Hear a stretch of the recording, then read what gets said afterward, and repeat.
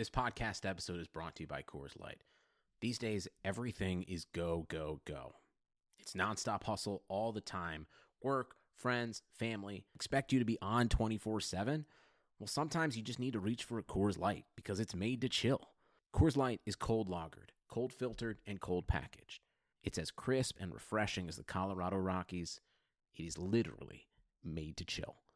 Coors Light is the one I choose when I need to unwind. So when you want to hit reset, reach for the beer that's made to chill. Get Coors Light in the new look delivered straight to your door with Drizzly or Instacart. Celebrate responsibly. Coors Brewing Company, Golden, Colorado. Hey, it's Jay Zawoski. Thanks for tuning in to this episode of the Madhouse Chicago Hockey Podcast. I'll be right with you with the new episode in a matter of moments. But first, want to let you know about my new Blackhawks book coming out on November 10th. It's called The Big 50, The Men and Moments That Made the Chicago Blackhawks, published by Triumph Books. The foreword is written by two-time Stanley Cup champion David Boland. If you're interested in ordering my book, and I would greatly appreciate it if you did, head to bookshop.org or bookiesbookstores.com to support great independent booksellers. If you're more of an Amazon kind of a person, you can get it there too, or any major book retailer. If you'd like a signed advanced copy of the book, head to madhousepod.com/book. Click on the image there and fill out that Google form, and I will ship you a signed copy within days. The name of the book, The Big 50, The Men and Moments That Made the Chicago Blackhawks by Jay Zawoski, that's me, coming out November 10th from Triumph Books. The Madhouse Chicago Hockey Podcast is brought to you by Triple Threat Sports, Marishka's in Crest Hill, Dr. Squatch Soap Company, and by Fry the Coop. Here are your hosts, NBC Chicago's James Naveau and 670 The Scores hockey guy, Jay Zawoski. Let's drop the puck. Welcome in, friends, to this special edition of the Madhouse Chicago Hockey Podcast. And when I say special, I mean it today. My name is James Naveau from NBC5 Chicago. With me, as always, is Jay Zawoski of 670 The Score. I'm rushing through intros because we have a very special guest on the podcast today, Blackhawks VP and General Manager Stan Bowman. Jay, I don't know how we pulled this off, but apparently someone takes us seriously. Whether that's a good idea or not is yet to be determined. It's a very exciting day, by far the biggest guest we've ever had on this podcast. But before we get started... No offense to Dave Coulier. No, Dave Coulier, our first... Well, that might have been bigger, but no one heard it because we were very, very new. We were still the big Navowski podcast, I think, when that happened. Yes, we were.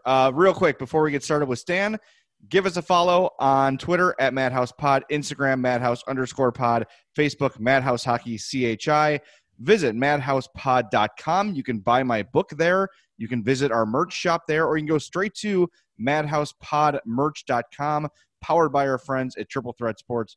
For all your team outfitting needs, call Chris, 708-478-6090. Without further ado, here is our interview with Blackhawks VP and GM, Stan Bowman. Stan, I know it's been a crazy busy week for you. We appreciate you taking some time out for the Madhouse podcast listeners.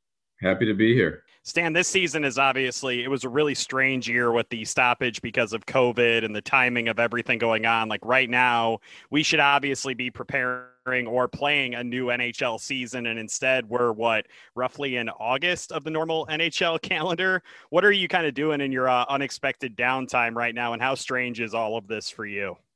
Yeah, I was talking to someone this morning and I said this is equivalent to late July or August in a normal off season. So this is definitely the quiet time for us. You know, you get through the draft, you get through the initial free agency, and at that point, for the most part, your team is set. There can certainly be some tweaks here and there, whether it's potential trades, but that's not likely. So you're right. This is a quiet time. I think the one unique thing is there is some hockey, that's starting to be played around the world with different success. Some leagues have started and stopped, and I think what I'm hoping for is the ability to watch some hockey. Normally, in August, there's really nothing to speak of, and this year we might get the benefit of being able to see some players for next year's draft. That's what I'm hoping to be able to do as we get into November here and some teams start playing. But Besides that, I think the biggest thing we're all trying to figure out is what next year is going to look like. I know I have a GM call coming up with through the NHL, and we're going to hopefully get some information there. I think, right now we don't have any more info than you do as far as the start or what the schedule is going to look like and all kinds of questions. So, that would be nice if we can get a little bit more clarity in the next few weeks. Well, the NHL did a great job of maintaining the bubble throughout the playoffs. And while we really don't know what next season is going to look like, do you think an extended bubble or multiple bubble cities could work? Is that something that could work over the course of a 60-game season? Because even some of the teams that were only there for a couple weeks, some of the players off the record were saying, it wasn't really what we were promised. We sort of felt like prisoners in our hotel rooms. Is a bubble system of some kind sustainable for a whole season, do you think? That's a great question. It would be challenging. I wouldn't say it would be impossible. I think they would have to try to allow some breaks in there. I think, we were there for whatever it was, 3 weeks, and it was tough. By the end of it, and it maybe sounds strange to people who weren't there, like how hard could it be to just, be in your hotel and watch hockey games? I think, we're used to at least getting out and walking around and, getting a different environment. And so I think if they were going to do something like that, they would probably have to modify some things for the breaks. To just go straight through in a 60-game season would be tough, whether that's the season they arrive on. But I think we have to be willing to consider different options. I think I'm not ruling anything out right now. We certainly want to get back and play. And the NHL did a great job, like you said. I mean, it was very safe. And I think as we look into next year, I know they're putting a lot of thought into it. So they've got a good approach. I think they're going to take their time to come up with the best solution. Right now, we just don't know what that would be. Well, you mentioned the bubble, and you said a few times that your opportunity to be in the bubble with Danny Wirtz is sort of what led to this newfound transparency for you and for the franchise. What about those conversations? What about that time spent sort of, I guess, steered the both of you and the organization in the direction of, hey, we're going to be a lot more transparent? Because over the last 10 years, I've been covering this team since I think 2009 would be when I started covering it unofficially for The Score. It's always been one of the most locked down organizations in town. It was really hard to get any information at all. Why the sudden change? What happened in those conversations to change that? Yeah, that's a great question. I'll give you some perspective on that. I think so. Danny took over in his role, was probably April or maybe early May.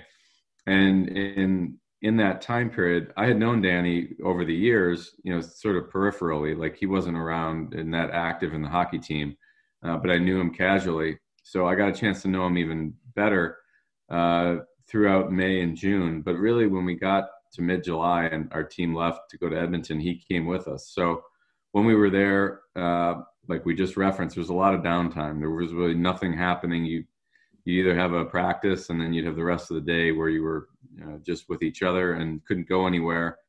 So we spent a lot of breakfast, lunch, dinner, just conversations. And Danny asked a lot of questions about trying to understand where our team was at, where we saw things, what was our thought process moving forward, why did we do this, why did we do that, and trying to understand some background. And in those conversations, I had an opportunity to give him some longer form answers. Sometimes you have to say, well, let me first explain how we got there. And so in the process of that, he said a few times, like, this was really helpful for me. Like, I didn't know that.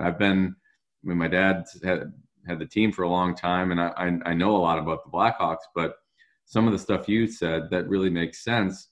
We should tell that story better. Like we should let people in on this, because if they have more information, it will give them a better perspective on where we're at. So we continued those conversations, and then obviously we finished, we came back. We were busy preparing for the draft, and over the month of September, we started talking more about what it would look like and how it could benefit everybody if we were more open and transparent. So I think this is really a starting point. This isn't meant to just be a few days of doing a lot of media and then, like, we really do want to try to engage more, and not just myself. I think everybody across the board can do a better job of, we care about our fans. We want them to care about us. And I think the more information we can give them, the better it would be. Of course, in a situation like that where you're wanting to be more transparent with the fans, that does have some degree of accountability that comes along with it, right? Like every move that you make from this moment forward is going to be viewed through the lens of that letter and your comments this week. We've seen that with a lot of teams, especially here in Chicago, that they've kind of sought out that additional transparency, but it does come with that accountability. Is that something that you considered as the organization kind of became a little bit more open and forward about where it was wanting to go in the future? Well, I think the accountability is always there. I suppose it's maybe talked about in a different way, but I don't know that this brings on additional accountability. For me, it's always been there. I think when you're trying to be more open, you have to be willing to talk about it, which is totally fine. I mean, I have no problem with that. And I think I've been trying to communicate that we recognize that we've made mistakes. We've done things that didn't work out. We can explain the thought process on why we went down a certain road, and you can understand better that we didn't just do something off the cuff. And we don't always get it right. And then that's on me and the mistakes that were made. Certainly I was part of it. And, you can look back in time and try to learn from them.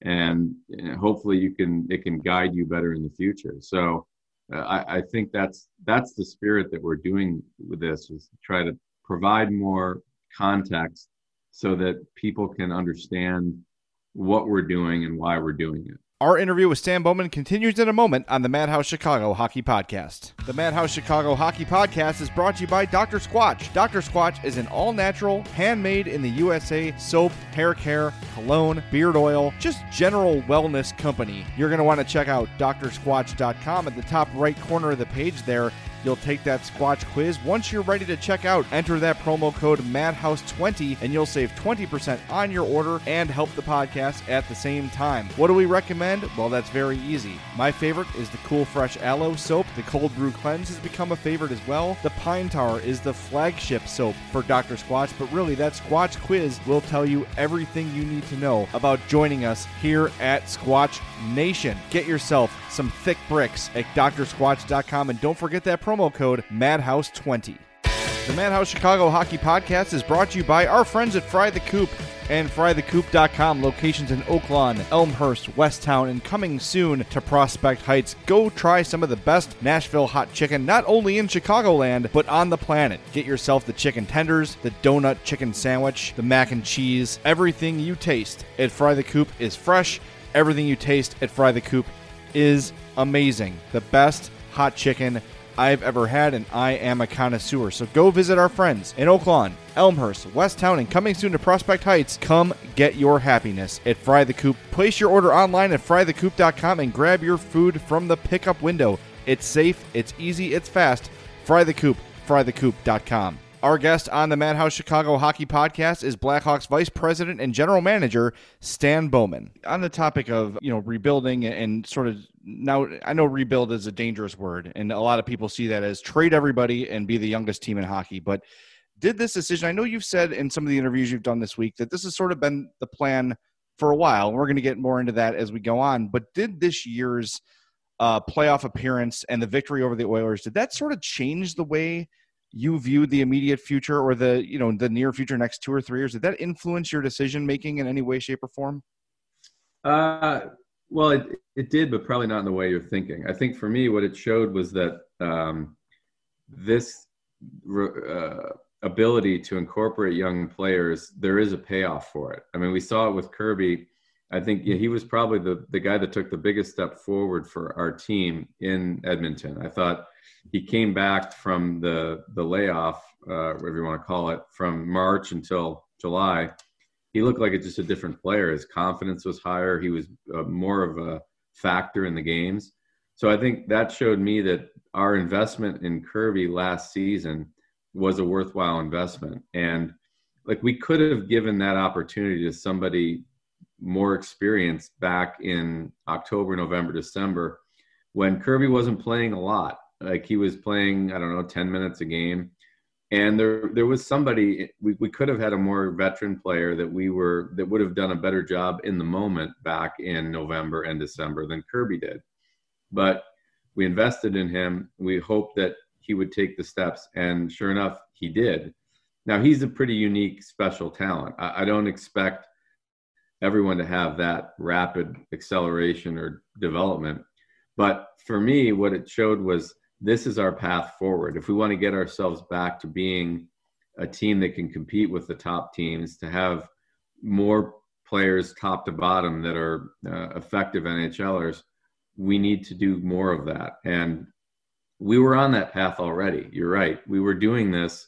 We weren't talking much about it, though. We were talking about young players, but I think the difference now is we're saying we're going to do even more of it as we go forward. And there are going to be some growing pains with that, but we're not trying to tear this apart. I think that you're right. The hard part with the word rebuild, I'm not afraid to use it, but at the same time, I think it means something different to me than it does to a lot of people. So we can call it whatever we want to call it. We need to get more depth in our team. We need to surround our best players with more. And the way that we believe to do that is to invest in young players, because they have some growth. In a year to 2 to 3 years, there will be a payoff. Okay, so this gets me to my question probably a little bit sooner than I expected it to, but you sort of steered me there when you mentioned that you had veteran players that probably could have played instead of Kirby and done a better job. When I look at this roster now, I see Ian Mitchell, I see Wyatt Kelenic, I see Matthew Highmore, I see maybe Kurashev down the road, but ahead of those guys is a roadblock of veterans. When you look at the defense, you've got your 6 kind of already there with Keith Seabrook, Murphy, DeHaan, Zadorov, and Boquist. There's your 6. Where's the spot for Ian Mitchell? Up front, I see Carpenter, I see Kampf, I see Janmark, which is a signing I love. Walmark is a signing I love. But those are some veteran guys that are blocking spots for some of the younger guys I mentioned. How does that jive with letting these young players play when you look at the depth chart on paper? And I know it's paper. You can tear it up in a second. Where is the path onto the team for those guys? Well, I think that's a good question. I think the answer is overlooked, which is like we don't just use 6 defensemen. Like we used probably 10 last year. Or I don't even, maybe we used more than that. So you're right. Like if everybody's healthy and everybody's playing well, then you only have 6 spots on defense. But we anticipate there's going to be ups and downs for some of these young players. So there's going to be some in and out. And there's going to be some in and out for some of the veteran players too. It's not like an all or nothing endeavor where this guy plays every game or he plays no games. It's going to be somewhere probably in between. And that's for the coach to ultimately figure out. That's really for Jeremy to try to put this big puzzle piece together. We've got all these players, and up front, yes, we do have some veterans. We don't have a lot though. We've got certainly Taves and Kane, and we've got Carpenter. I mean, David Kampf, I don't know if he's a veteran. He's 25. So, right. Yeah, so there's a lot of young players there. Now, I think what we want to try to do is incorporate young players as they can handle it and as they deserve to play more. And it may at some point come at the expense of some veterans. But we don't have to map that all out today in October. I think that's something that's going to play itself out in the coming year. I think the focus, though, is we want to make sure that the young players are getting the opportunity. And if that means it's a lot of time in Chicago at the expense of a veteran, that could happen if they show that they're getting better and better. If not, if they have to spend some time in Rockford, that's okay as well. Like, I think that's something that we haven't really explained well enough, that's all part of this development process. And if that does happen to Ian Mitchell or Kelenic or Boquist or whomever, it doesn't mean that it's the end of the world. It just means that this is part of the process to develop them, because we want to invest in them for the future. Since we're kind of moving on to roster construction right now, I think that it's kind of time to address some of the moves that seemingly kicked everything off this fall. And the first one, of course, of that was letting Corey Crawford leave via free agency. He's obviously been with the organization really long time, won 2 Stanley Cups with the team. How difficult of a decision was that for you and for the organization, and why was that the move to make moving forward, potentially opening the door for guys like Colin D. Malcolm Subban? Why was that the best move moving forward? Well, a couple points on that. So Corey, he's been with us obviously a long time. We don't have to go into his accomplishments. I mean, he's played a huge role in what we were able to do when we had the Stanley Cup teams. So I think, but where we are today, I think it's fair to say that Corey was not the goalie of our future. We need to find the goalie of our future. So Corey was the goalie for the last 9 years, I guess you'd say. He was the guy. And at some point, you have to find the next goalie for the Blackhawks. And we had talked to him early on about coming back for 1 year. And, he wasn't looking for a 1-year deal, which I understand that. If I'm in his shoes, I probably would be looking for a longer term as well. But as we then talked it through more, the second year was more the stumbling block for us than it was the contract or the dollar amount. And I say that because we need to find the next goalie. So if we had kept Corey for 1 year, we could develop one of the goalies from within. We have 3 of the young goalies that we'll get to in a second here, Subban, Lankinen, and Delia. But with Corey here, he would be probably playing the lion's share of the games. So we still wouldn't really know where we would be. And if we were going to acquire a young goalie next offseason, Corey would be sort of somewhat in the way of that happening. And when you allocate money to one goalie, you can't unsign him. Like, he's signed for that next year. So the flexibility was key for us. So that's why 1 year could have worked. When it was apparent that wasn't in their plans, then we turned our attention to, okay, what makes the most sense? And maybe we should give these 3 goalies a legit chance. Instead of bringing in a veteran for 1 year, which, there are some out there that we could have done that with, we wanted to give these 3 guys an opportunity. Subban, Lankinen, and Delia, they all have very impressive American League records. They've all been all-stars at the AHL level. Malcolm has had the most opportunity at the NHL, 60 some odd games. But even then, it was more in secondary duty. In Vegas, he was with the Bruins, and just when he was ready to break through, he went over to Vegas, and they had Marc-Andre Fleury. So Subban he wouldn't really get much of a big opportunity. He would play mostly the back-to-backs, and the starter gets the run of the play there. So we don't really know what we have yet in Malcolm, but we think he's got some untapped potential. Same thing with Lankinen and Delia. So we've got 3 young guys. They're going to be given the opportunity. We need 1 or 2 or 3 of them to really step forward and show that they can do it. And, we'll have to see how it plays out. There isn't really a favorite going in. They're going to get the chance to prove that they could be the goalie. I just want to spend a second on Corey Crawford, too. And I don't know if you have a Twitter burner account like a lot of GMs do, but we spent a lot of time over the last 9 or 10 years, like you said, reminding people how great Corey Crawford was. And to this day, I can't think of a more underappreciated Chicago athlete in my lifetime. I'm 42. James is a little bit younger than me, than Corey Crawford. I think that guy, for whatever reason, got more derision than praise, and it was somewhat inexplicable to me. I'm sure inexplicable to me. I'm sure you saw that too, here and there. What do you say to the people that doubt Crawford's influence on his team? I can't think of someone more underappreciated than Corey.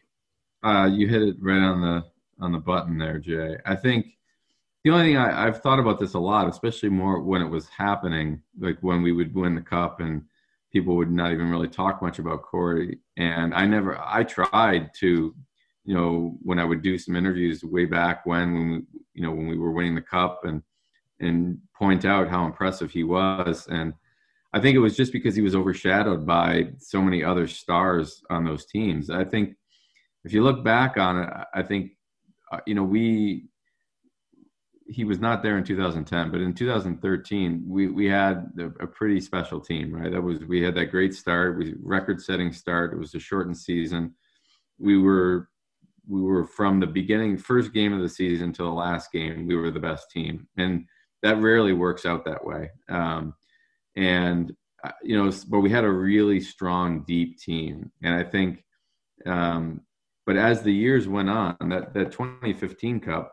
Like, I think the value and the importance of the goalie got bigger and bigger and bigger each year as our team was not nearly as deep as it was in 2010 and 13. It's almost like the depth of our team shrunk over time to where we got to 2015. We really only had 4 defensemen that year that played the lion's share of the minutes. And Corey was so impressive, especially. I thought that was his best year. He really was unbelievable that Stanley Cup run, and he didn't get it. Like the defenseman got a lot of credit that year, and certainly we had Taves and Kane and Hossa and on down the list. There was a lot of guys to talk about, and I think it just Corey never got the appreciation that he deserved. I point to that game in Boston where, coincidentally, Boston scored 5 glove hand goals against Corey, and for whatever reason, this narrative was created that he was this, that he was just a passenger on his team. Meanwhile, the Hawks won that game. Rask gave up 6 goals. Mm-hmm. They just weren't all in one place. I feel like that game was sort of the point where, despite all the evidence, that's when the conversation sort of was like, Crawford's just sort of a second, he's just riding along with this great team.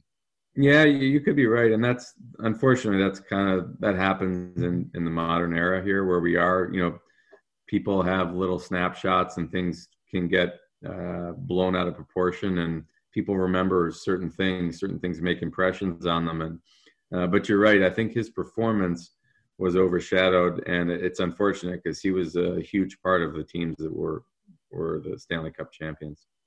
While we're on the subject of underappreciated players who played a big role, obviously, for this team over the years, I think it's logical then to ask you about Brandon Saad. And I know that you've talked about this a million different times, but I know our listeners have been especially interested in this, and I know Jay and I have discussed it a lot. What was that process like, coming to the determination to trade a guy like Brandon Saad, who is so critical to your team on both ends of the ice? Obviously an excellent defensive forward, can score a lot too. What was that process like, and how did you approach that decision? Probably a really tough one to decide to part ways with him and trade him. Yeah, I think that's part of the job that is a challenge for a general manager. But I think when you're in this role, you have to look at it this way, as opposed to the fans, which their job is not, they're not tasked with trying to build the team for the future. But so as I'm looking at all of our players, you kind of look at where they are, their status, where their contract is, where they will be a year from now. So in Brandon's case, he's going into the last year of his deal. He's at $6 million, and he's still young to be a free agent. He's 28 years old now. And, when he finishes this, if we would have just kept him to the end of the season, we would certainly have the right to extend his contract as the team that he was part of. But you'd have to be willing to step up and do that. And you'd probably have to allocate around the same amount. Now, I don't know what he'll make next year. He's probably not going to make $3 million or $2 million. So I think when you look at that and you look at our financial picture, that wasn't in the cards for us. So we weren't going to be extending him into the future. And that's not because we don't think he's a good player. It's just based on where we're at with some of our other players. We have to look at being able to pay Kirby Dach in 2 years. Same thing with Boquist. So we want to make sure that, I don't think Brandon's going to come back for a 1-year deal. So the reality is he's probably going to get a multi-year deal, probably around what he's making now. We'll see how it shakes out. Maybe he makes 5, maybe he makes 7. I don't know what he'll get, but it's going to be in that ballpark. So once we decide that we weren't going to be keeping him, then you have to say, okay, we can't just play it out and then let him walk away. That would be really poor asset management on my part. So then the question is, do you trade him now, or do you just keep him and trade him during the season or at the deadline. If you pass the deadline, he's got no trade value because of the fact that teams can just wait to, sign him. So, that's kind of the backdrop. So these are all things, it's a long-winded lead up, but these are things that maybe people don't think about. So then you decided you're not going to be keeping him beyond this year. And do you trade him now, or do you wait and potentially trade him at the trade deadline? But there's some risks involved there. Like, the player gets hurt, which, Brandon got hurt last year. He missed about a month and a half. And he's not a player that's got a lot of injuries, but anything can happen to a guy. So if you keep him expecting to trade him at the deadline and then all of a sudden he's injured and you can't trade him, that's a bad outcome. So I don't know the percentage of that, but it's certainly possible. And then the other possibility is you keep him and trade him, and you're trading then for future assets, because teams who acquire someone like Saad at the deadline, they're a team that's going to make a playoff push. They're not going to be trading a player off their roster because they're trying to supplement their roster. They're not trying to create a hole in their roster. So those deals are typically draft choice, prospect, future type deals. And there's nothing wrong with those. I like those deals. We'd be open to doing that in the future. But when you do that, you're getting a player who will be drafted in 2021 or 22. You may not get a current year draft pick, depending on the team you're dealing with. So, and it's going to be a later draft choice in the first round, because these teams are, top tier teams. And that's okay. So, but I think then you're weighing that so that's one potential return versus this return. So when we start talking about Nikita Zadorov, that's a player that we're really excited about. I don't look at that as a consolation prize. I look at him as someone that can really help our team in the short term and in the long term, not only with his own play. He's a pretty unique player with his size, his physicality. He's an intimidating force out there. There's not a lot of guys like that in the entire league. He's still young. He's only 25. So I think he can be an upgrade just with his talent. But then the way he can complement our young players is Adam Boquist. I think we're somewhat familiar with him. I think Ian Mitchell is someone you may not be as familiar with, but I think Ian's going to be a big player for us in the coming years. So Adam and Ian are both younger, smaller, skilled right-handed defensemen. I think either one of them could be a nice partner for Zadorov. So that's the reason that trade went the way it was. That we were very eager to get Nikita. It wasn't like we had to settle for him. That's something that we think is a nice piece to the puzzle. Something that sort of came to me during our podcast earlier this week was the possibility that there might not be a trade deadline this year. If something happens and COVID spikes again and the season gets shut down, the season might just stop, and then you don't even have a trade deadline to deal Brandon Saad. Is that something that had come to your mind at any point during that decision-making process? Yes, because I think we didn't know that this last year would go the way it went, and it was certainly a strange situation.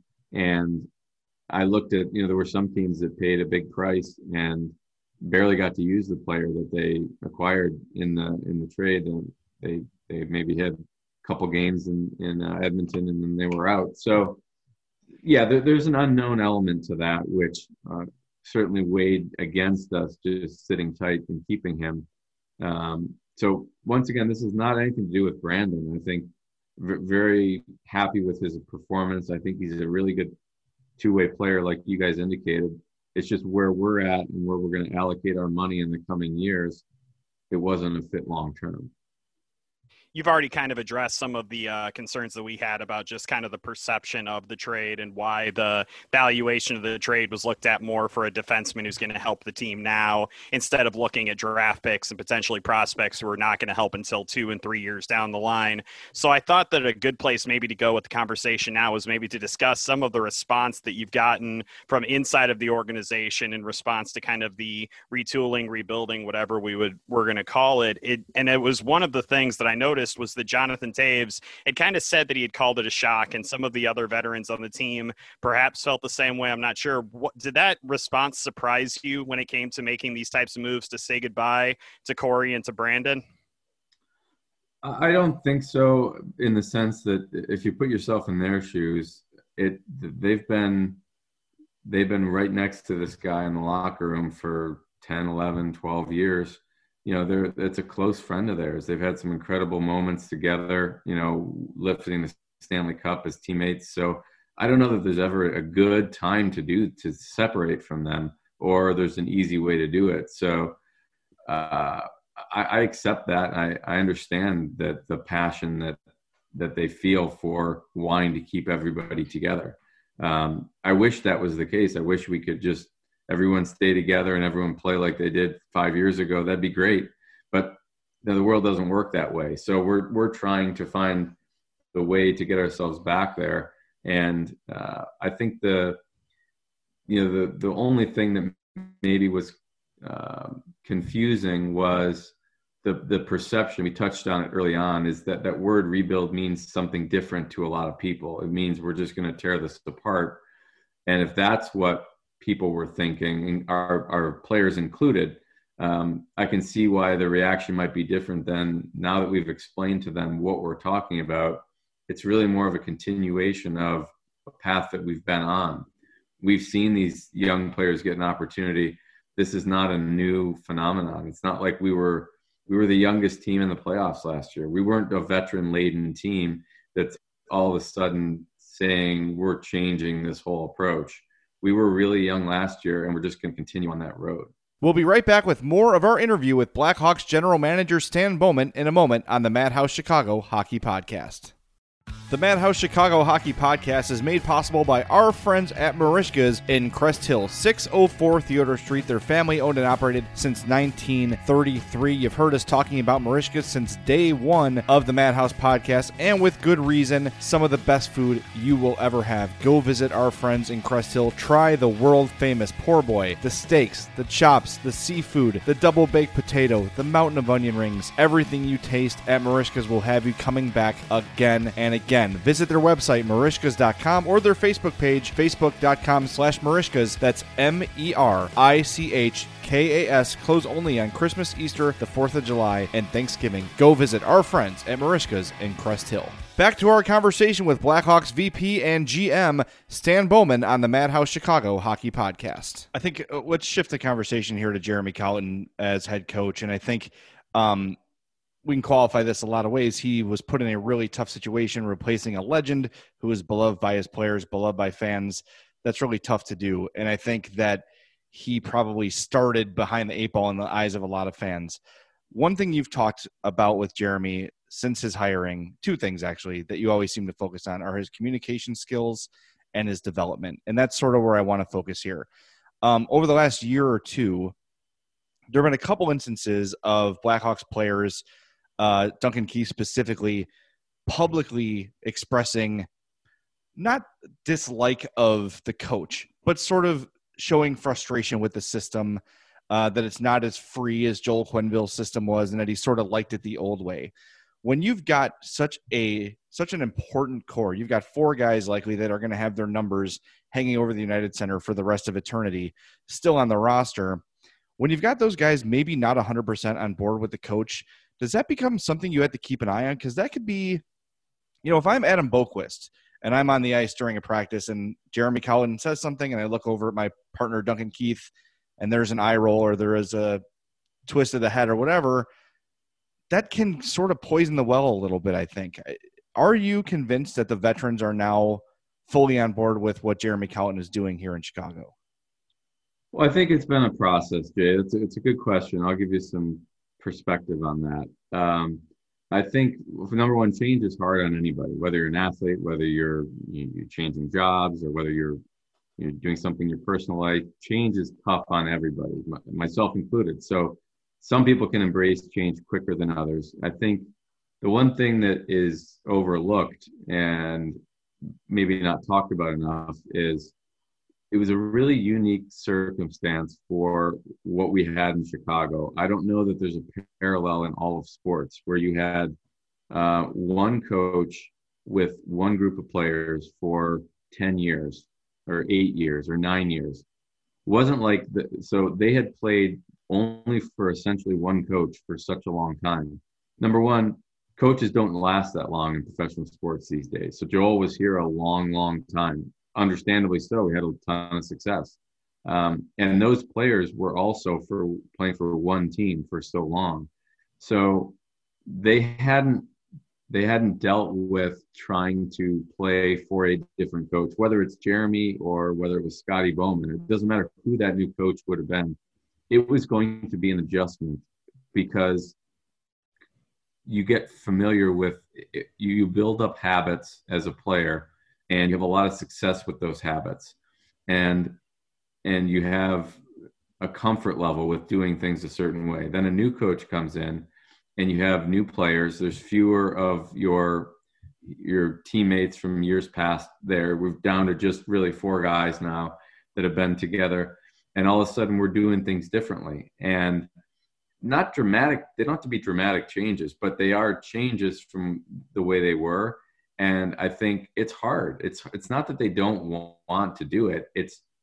They weren't having a lot of success executing, and they were trying to build new habits, but it wasn't happening very quickly for them. I think we saw certainly the first year when Jeremy took over, that half of season, we always looked like a step slow or behind because everyone was thinking. Then in hockey, it's so hard. So it's not that they weren't trying to do it. They were trying, but they were sort of stuck in neutral all the time. And they were never as natural as they had been before when they could play with their eyes closed. So I think they've made strides in learning some new habits, but it's taken longer than I thought it would, or that I thought it should. And it's not really an unwillingness to do it, though. It's just the fact that it's underestimated how hard that is. And we have other veterans who've played for 4 or 5 teams or 3 different coaches. So they come in and they say, okay, you want us to play that way? That's fine. Yeah, I did that 2 years ago. That's easy. I can do that. And our guys, they had a harder time with it. So you're right. Dunk has made some comments about how this is not a developmental league. This is the NHL. And I don't disagree with Dunk. I think when those, you got to remember, when they came up in the NHL back in 2006, 7, and 8, the league was so much different than it is now. There was very few teenagers in the league back then. It was really unusual for Patrick to make the team right out of the draft. Now you get at least 3 or 4 guys every year that make their team. Like Kirby did it with us. Like back in 2007, I don't think Kirby would have stayed with us. Like Kaner was a superstar from the time he got here, but the league was different back then, and players probably earned their responsibilities more than they do now. But it's not that I think this way is a better way. There's nothing. I think those guys are from a different era, and in that era, you earned it more. Dunk spent 2 years in the minors, 2 full seasons in Norfolk before he got his chance. So they're looking at but my point to those guys is, listen, the world is different now. The cap has changed the world. We need low-priced players, and low-priced equals young. So we're giving young players more opportunity. Like Dunk didn't get this chance when he was 20. He didn't. He was down in the minors learning. And in a perfect world, that's the way we would do it now. But we don't have that luxury. So we're trying to make the best of where we are today. And I think I've explained this to them. I think they get it. It's not that they don't get it. It's just it takes them some time. So they're not bad guys, or they're not fighting the system. I think they're just coming to grips with a changing landscape. And I actually give them credit for sticking with it. It's been hard for them.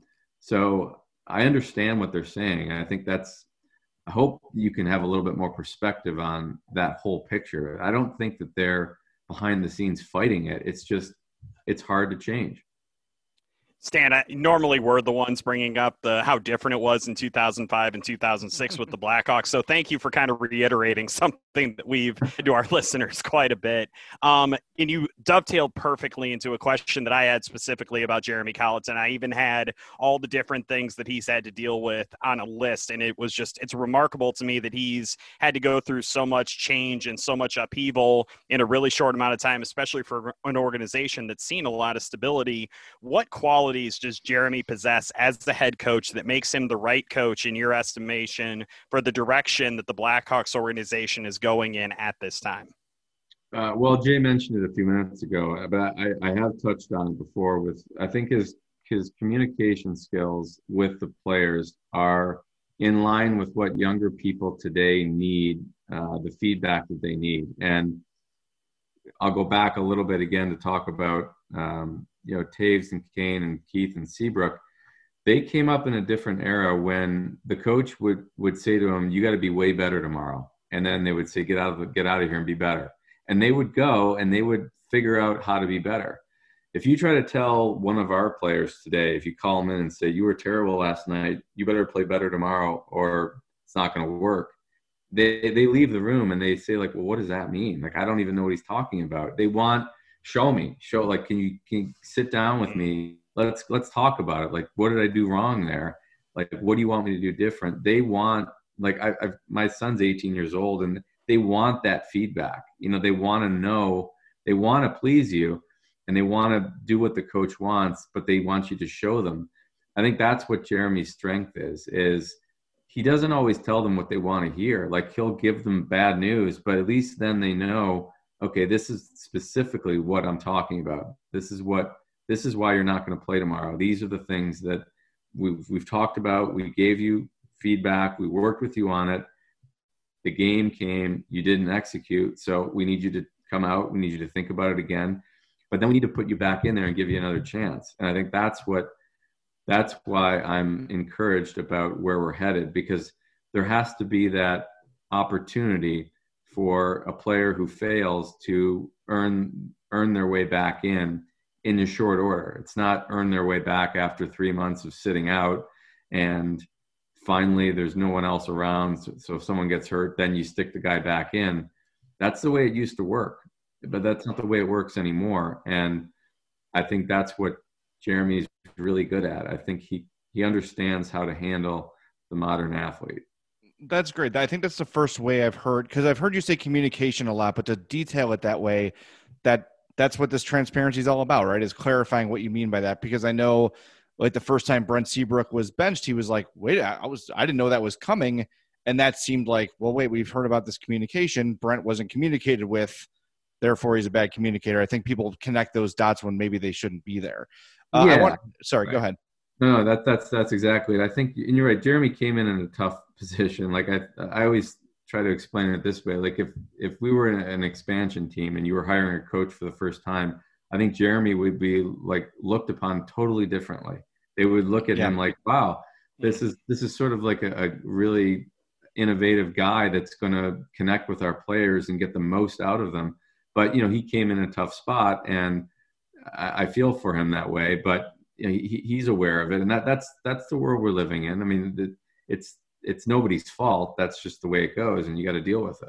Yeah, I think just sort of piggybacking on that, I've said a couple times, like, I don't think that he's a bad coach.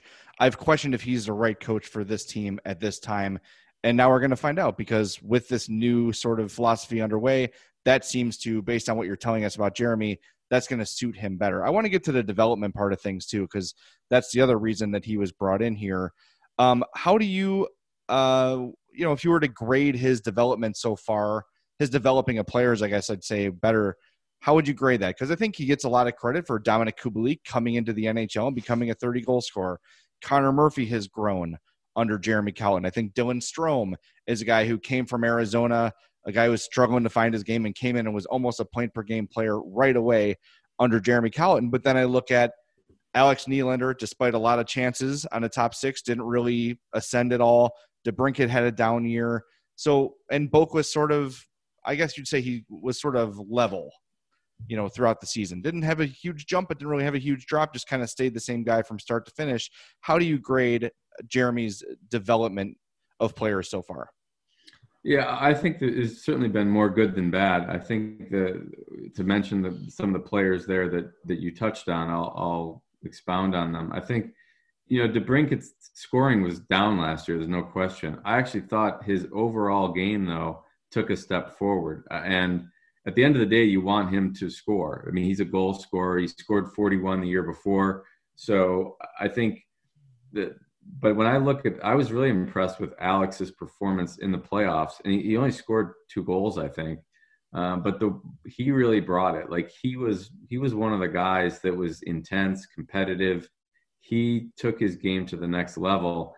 His production still wasn't there, and I hate to just say bad luck, but there really was a lot of that. Like he had a lot of great chances, which the year before, I think a lot of those go in. So maybe somewhere in the middle is more reality. Maybe it's not going to be 41 every year, but maybe more realistic is a consistent 30 goal scorer. And, in the good years, he's going to hit 40. And I think, I think I was impressed with Alex's game, even though the goals were down. Nylander is obviously, he gets a lot of attention in the media. I know that with the fans as well. I think overall, Alex did take a step last year. I think it didn't end well as far as the last game he didn't play. But if you take that part out of it, he went from a guy that has a lot of talent, who had never been in the NHL really before, to proving he can play in the league. Now he's got to be a more consistent contributor. So I think part of that is on us, and part of that is on Alex to figure out. Like he's got a really good skill set with his size and his skating and his shot and his playmaking, but a lot of times he's trying to do things that don't pan out. And if he almost simplified his game, and we've talked to him about this, like I think he wants to make a great play all the time, and he does pull it off. Like he's got really good skills, but he doesn't pull it off enough to be a consistent performer. And that's why his usage goes up and down. So I think this upcoming year is a critical year for him to, now you've shown you can be an NHL player, but can you be a consistent performer? Doesn't mean you're going to have to score 60 points, but can you be a consistent performer in other ways, driving play, transporting the puck, getting the puck to the net, getting more shots on the net. Those are the things that are within your control as a player. Some of the other players you mentioned, certainly Kirby, I think we kind of covered him already, took a lot of strides. I thought Boquist showed a lot of progress. The playoffs is where he didn't. I think, so he probably ended on a more of a sour note because he wasn't as effective in the playoffs. But if you look at where Boquist was in November to where he was like in February and March, he was gaining confidence. He was gaining, and then in the playoffs, it didn't show. But he's also 19 years old. I think it's the hardest position for a young player as a defenseman, as a teenager in the league.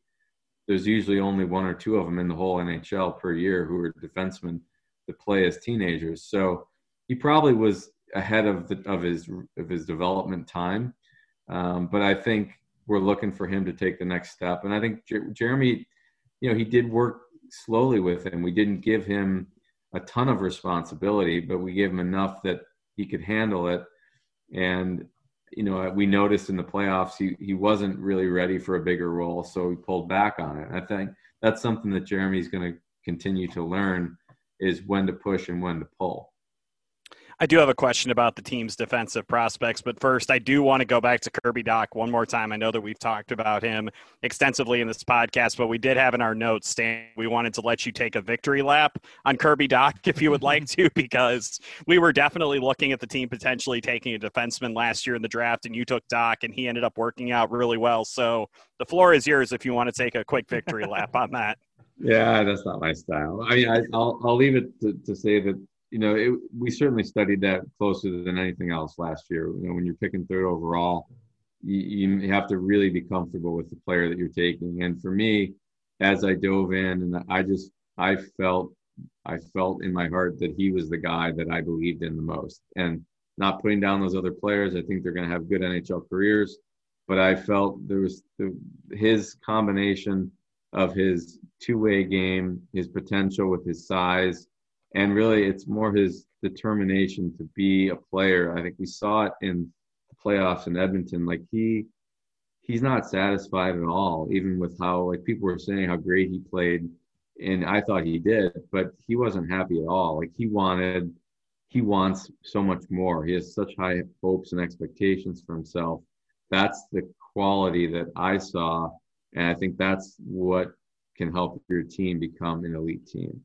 And it was tremendous watching him develop as a player and showcase some of the skills that we saw in the lead up to the NHL draft. So we, for sure, Jay and I saw what you saw in terms of his two-way game, his ability to win puck battles, his hands, all of those things.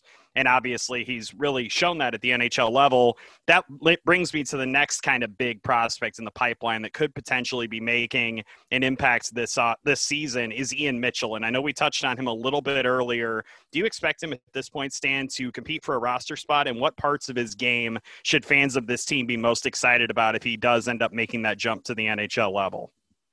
I do expect him to. Like, honestly, I thought a year ago when he decided to go back to school for his junior year, he was captain of Denver. We had talked to him that summer, and I thought at that time he was ahead of Adam Boquist. You know, he's a year older than Adam, a year and a half older.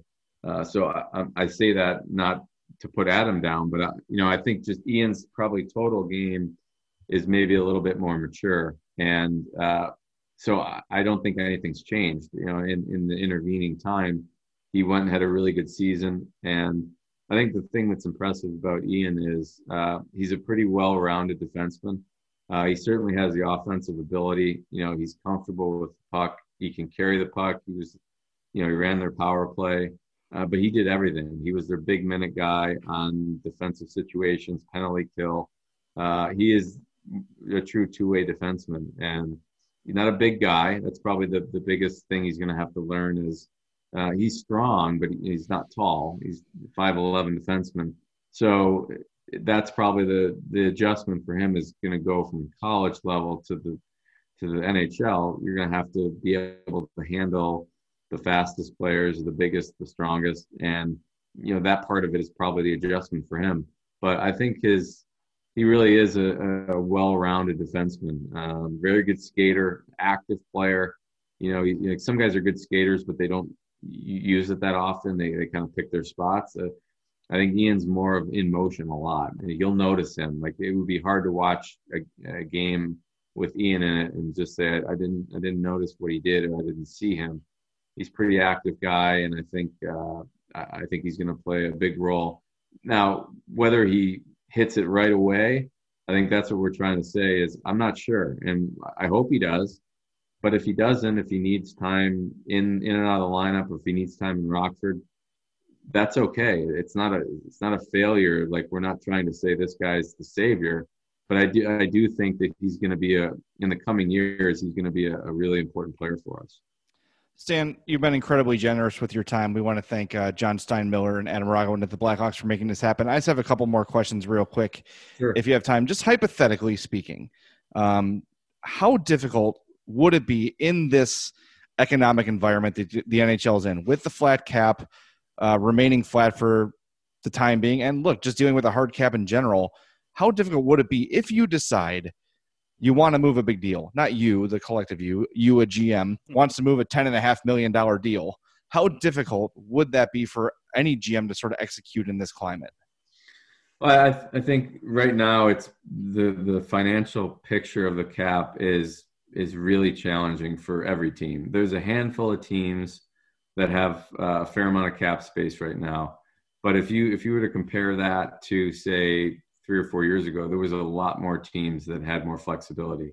So now most teams are looking more at dollar in, dollar out type trades. That can change as the years go by and teams have players expire who they don't renew. They may open up more cap room. But if you look at it today, just if you were to pull it up and see, there's a handful of teams, like one hand, how many have like a lot of cap room. The rest are really within a couple million of the cap or less or over it. So I think big moves like that, if you're trying to trade a significant dollar amount, would entail a lot of money coming back your way. And that's the way the deal would have to be structured. So it could be a good player making a lot of money coming your way, but to think that you're going to offload big dollars in today's environment, it's just not happening. All right. In this new era of transparency, we're going to get a question hopefully answered that we've all been wondering for 10 years. At least, what specifically does your father do for the organization? How involved is he in the day-to-day? How often do you lean on him? Is he more of an outside observer? Is he involved in the day-to-day things? How involved is Scotty Bowman with the Blackhawks today?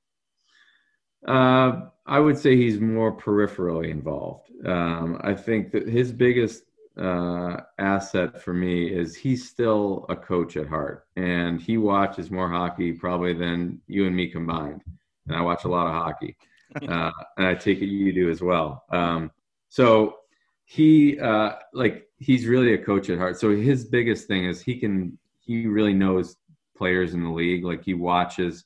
He doesn't watch prospects really. Like he doesn't watch minor league players. He's really a great resource for, I guess partially in the scouting, more so really be a resource for Jeremy and our coaches to talk about ideas. Like he's on top of what other teams are doing, how they're playing, why they're being successful. He has observations about that stuff. So he's just got ideas that way. As far as like the running of the day-to-day operations, no, he's 87 years old now. That's not really his thing, but he's as sharp as a tack as far as you ask him. I mean, he can tell you that the top 4 defensemen on every team. He can tell you what their power play looks like. He's really still very dialed in at that.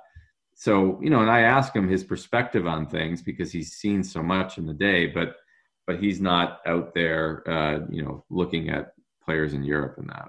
Does he like Zadorov? He does. Yeah, he brings an element that, he thinks that we've been lacking. And I think that's, if you look around the league, that element, there's not a lot of that left. There's not a lot of guys. The thing that's appealing, and he mentioned this to me, is some of the physical players in the league, they still sometimes shy away from going after the other team's top players because they know, like, if you go after Patrick Kane, you're going to hear about it. But he doesn't care. He just goes after. So if he's not afraid. Like, so when you're playing against, whether it's Edmonton, he's no problem being physical on McDavid.